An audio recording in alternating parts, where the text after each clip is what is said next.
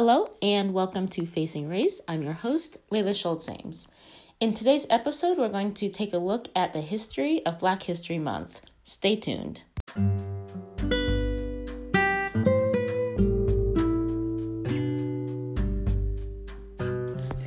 Okay, so a lot of people know this month is Black History Month, but have you ever wondered why February? What's special about this month?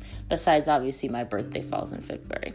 I'm just kidding, but that's one thing. But I figured that I would do an episode about Black History Month, and I actually got the idea from my friend Colleen because we were talking a couple of weeks ago about why February and what's the significance of February and Black history. So I decided to dig a little deeper and do some research. In this episode, I'm going to talk a lot about the history and the origins, and I'm also going to look at some figures, African-American figures that I feel really contributed to history and society, but maybe did not get the recognition that they deserved because they did not appear in history books and are not commonly known or commonly talked about. So to begin with, Black History Month is an annual celebration of achievements by African Americans, and it's really a time for recognizing their central role in U.S. history. It's, officially known as African American History Month, and the event actually grew out of Negro History Week. That was a brainchild of noted historian Carter G. Woodson and a couple other prominent African Americans. And interesting enough, since 1976, every single U.S. president has officially designated the month of February as Black History Month. And interesting enough, too, other countries around the world, including Canada and the UK, also devote a month to celebrating Black history. And it really all started back in 1915, about half a century after the 13th Amendment abolished slavery in the U.S. That September, Carter G. Woodson, as I mentioned, he was a Harvard-trained historian. He, along with a prominent minister at that time, Jesse Moreland, founded the Association for the Study of Negro Life and History, ASNLH. It was an organization dedicated to researching and promoting achievements by Black Americans and other people of African descent. So the group sponsored a National Negro History Week in 1926, and they chose the second week of February to coincide with the birthdays of Abraham Lincoln and Frederick Douglass. The event inspired a lot of schools and communities nationwide to organize local celebrations. They established history clubs, they had performances and lectures. And Woodson also said that he chose February for reasons of tradition and reform. It was commonly said that he picked February to kind of encompass, as I mentioned, the birthdays of Abraham Lincoln and Frederick Douglass, whose birthdays fall on the 12th and the 14th, respectively, of this month. But more importantly, he chose them for reasons of tradition. Since Lincoln's assassination in 1865, the Black community had been celebrating his birthday. And since the late 1890s, Black communities across the U.S. had also celebrated Douglas's birthday as well. So he was really aware of these pre-existing celebrations, and so Woodson built Negro History Week around those traditional days to kind of commemorate the Black past. And he was really asking the public to extend their study of Black history, not necessarily to create a new tradition. He just wanted to raise awareness and have a conversation. So he envisioned the study and the celebration of Black people, not simply looking at a couple great men, because we know Lincoln, however great that he may have been, we know that he didn't free the slaves. Really, essentially, the Union Army, which of course included hundreds of thousands of Black soldiers and sailors, had pretty much were responsible, right, for freeing the slaves. And so instead of just focusing on two men, he felt like the Black community should really focus on countless Black men and women who had really contributed to the advancement of human civilization. And the really great part of it is that at the beginning, really Woodson was overwhelmed by the response to his call. And Negro History Week appeared across the country, as I said, in schools. It was all over the public. And in the 1920s, with the decade of the new Negro, that was the name given to the post-war generation, post-World War I generation, it really became a time for racial pride and consciousness. And a lot of it was really, celebrating the fact that there was an expanding Black middle class, that there's a lot of Black literature and culture, Black history clubs popped up. Teachers started teaching more about the contributions of Black people in the U.S. So it was really a big time, and Woodson and the association scrambled to meet the demands. They set up themes for the celebrations. They produced study materials, pictures, lessons, etc. And it was really quite an important thing. The association formed branches actually as well that stretched from coast to coast. And in 1937, Woodson established the Negro History Bulletin, which focused on the annual themes of Negro History Week. And as the Black populations grew, mayors actually issued Negro History Week proclamations. And in cities like Syracuse, for example, a lot of progressive white people also joined in the celebration. So it was a really, really exciting time. And well before his death in 1950, Woodson believed that these weekly celebrations, it wasn't, again, just a study or celebration of Black history. He thought it was something that could continue on past just that week. So he really actually pressed for schools to use Negro History Week to demonstrate what students learned all year and to kind of incorporate that knowledge throughout the year. So his idea was really just to help people learn about Black history and have it be an ongoing conversation past that 1 week. And he actually was initially the one that spoke about a shift from Negro History Week to what he called Negro History Year, to really, again, incorporate everything that students learned into a year-long study. So by the late 1960s, thanks in part to the Civil Rights Movement and, of course, growing awareness of Black identity, Negro History Week did evolve into Black History Month on many college campuses. And President Gerald Ford officially recognized Black History Month in 1976, and he really called upon the public to seize the opportunity to honor the often neglected accomplishments of Black Americans in every single area of history. So as I said, since that time, since 1976, every American president has designated February as Black History Month and endorsed a specific theme. So, fun fact, this year's theme was Black family, representation, identity, and diversity. And it was about exploring the African diaspora and the spread of Black families across the United States.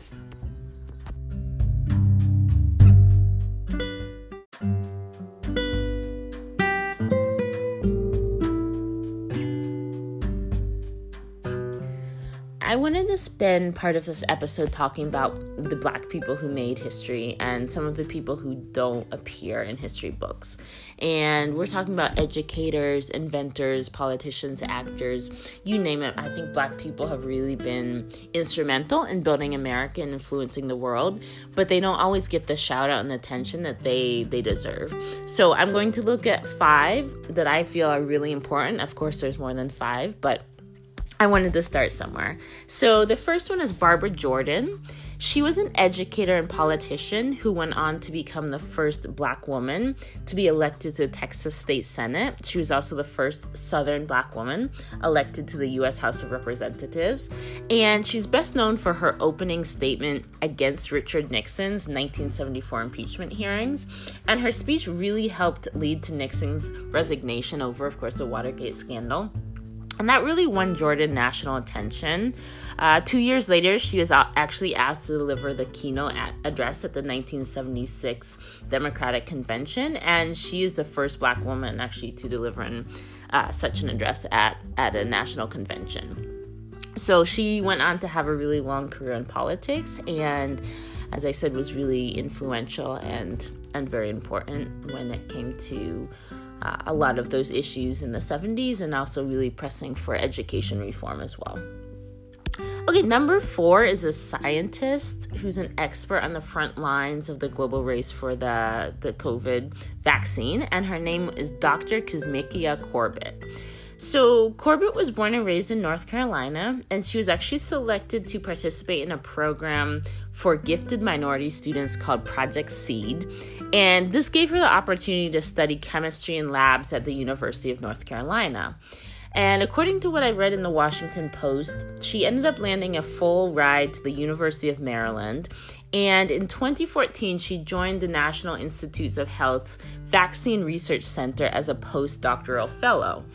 And at just 35 years of age, she's actually considered one of the key players in developing the science that could end the COVID pandemic, because she's part of a team at the NIH that worked with Moderna, the company that developed one of the two vaccines. So she is really, really, as I said, influential when it comes to science. And obviously, in this day and age, the COVID is kind of the hot topic.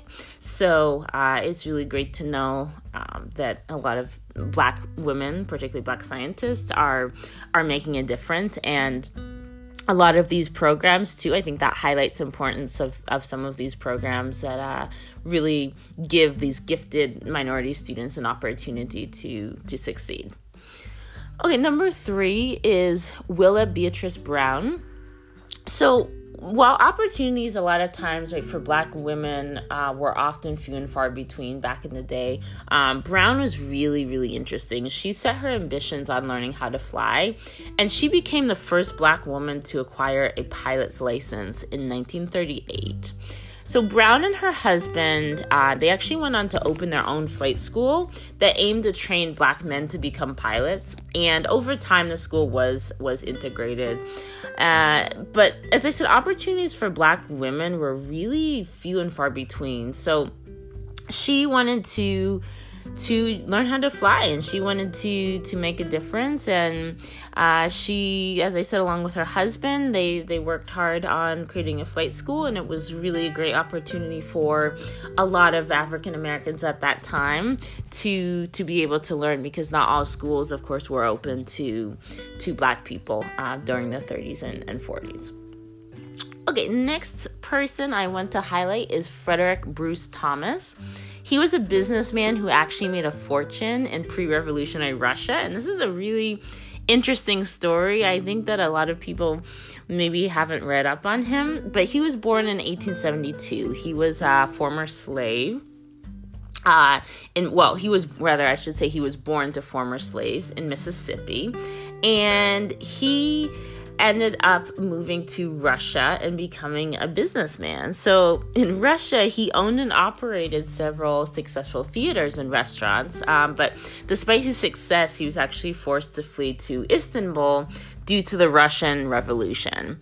And while skin color was not really of any concern to the Ottoman Empire, he still faced a lot of racial prejudice from diplomats actually in the American Consulate General in Istanbul, as well as the State Department. So he was able to actually find fortune again. He ended up opening several nightclubs when he was over in Turkey, but they were not recognized. He was not recognized as American, and so he actually didn't receive any legal protection. So he faced a lot of discrimination, and he actually ended up dying in jail in 1928 because they claimed that he owed a lot of debt. So I think the story itself was really interesting, to go from growing up in a poor family in Mississippi to becoming a successful business person in Russia. So that's one person I wanted to highlight. Okay, and my last one is Jennifer King, who actually made history as the first Black woman to be named a full-time NFL coach. She was an All-American quarterback, actually a wide receiver for the Women's Football Alliance in Carolina. And she made her NFL debut as a coaching intern for the Carolina Panthers in 2018. And then in 2020, she joined the Washington football team as a coaching intern. And then actually after working as an intern for a year, she was promoted to assistant running backs coach earlier in this year. So obvious, that's probably one of my dream jobs. I would love to be an NFL coach. But no, it's great because obviously that's a field where, of course, you can say, yes, there's a lot of black people in sports, and particularly in the NFL, but as a black female coach is definitely not something that you see. Same with referees. So it's great to see that she's getting an opportunity to be successful. And I do actually have a runner-up because it's really hard to pick only 5. So my runner-up is the 1st Black Infantry Regiment to fight in World War I, and that would be the Harlem Hellfighters. So the Harlem Hellfighters, they began combat training in South Carolina, but they were really under Jim Crow laws because this was October 1917. It was 6 months after the U.S. entered the war, and they were originally appointed to the U.S. Army's Services of Supply, which was part of the American forces in Europe, but they actually got sent to the French Army as a result of a lot of white American soldiers basically flat out refusing to work with black people. So this regiment ended up serving 191 days under enemy fire in Europe, which is the most time spent in combat over any other American unit at that time. So although they of course they returned home from the war, they faced a lot of racism and segregation from fellow Americans. They did actually have a parade for them along Fifth Avenue in New York City that really commemorated their return to the States, and they were among the most highly decorated regiment actually of that time. So as I said, obviously there are many more stories. There's many more people. I wish I could share all of them. There's a lot of great African Americans who have contributed a lot to history. So this is obviously an ongoing conversation, but really, again, this is just to highlight and sort of start the conversation, and of course, encourage people to do some reading, do some research, and learn about more great African American achievements. Okay, it's that time of the episode. It's time for Ask a Black Friend.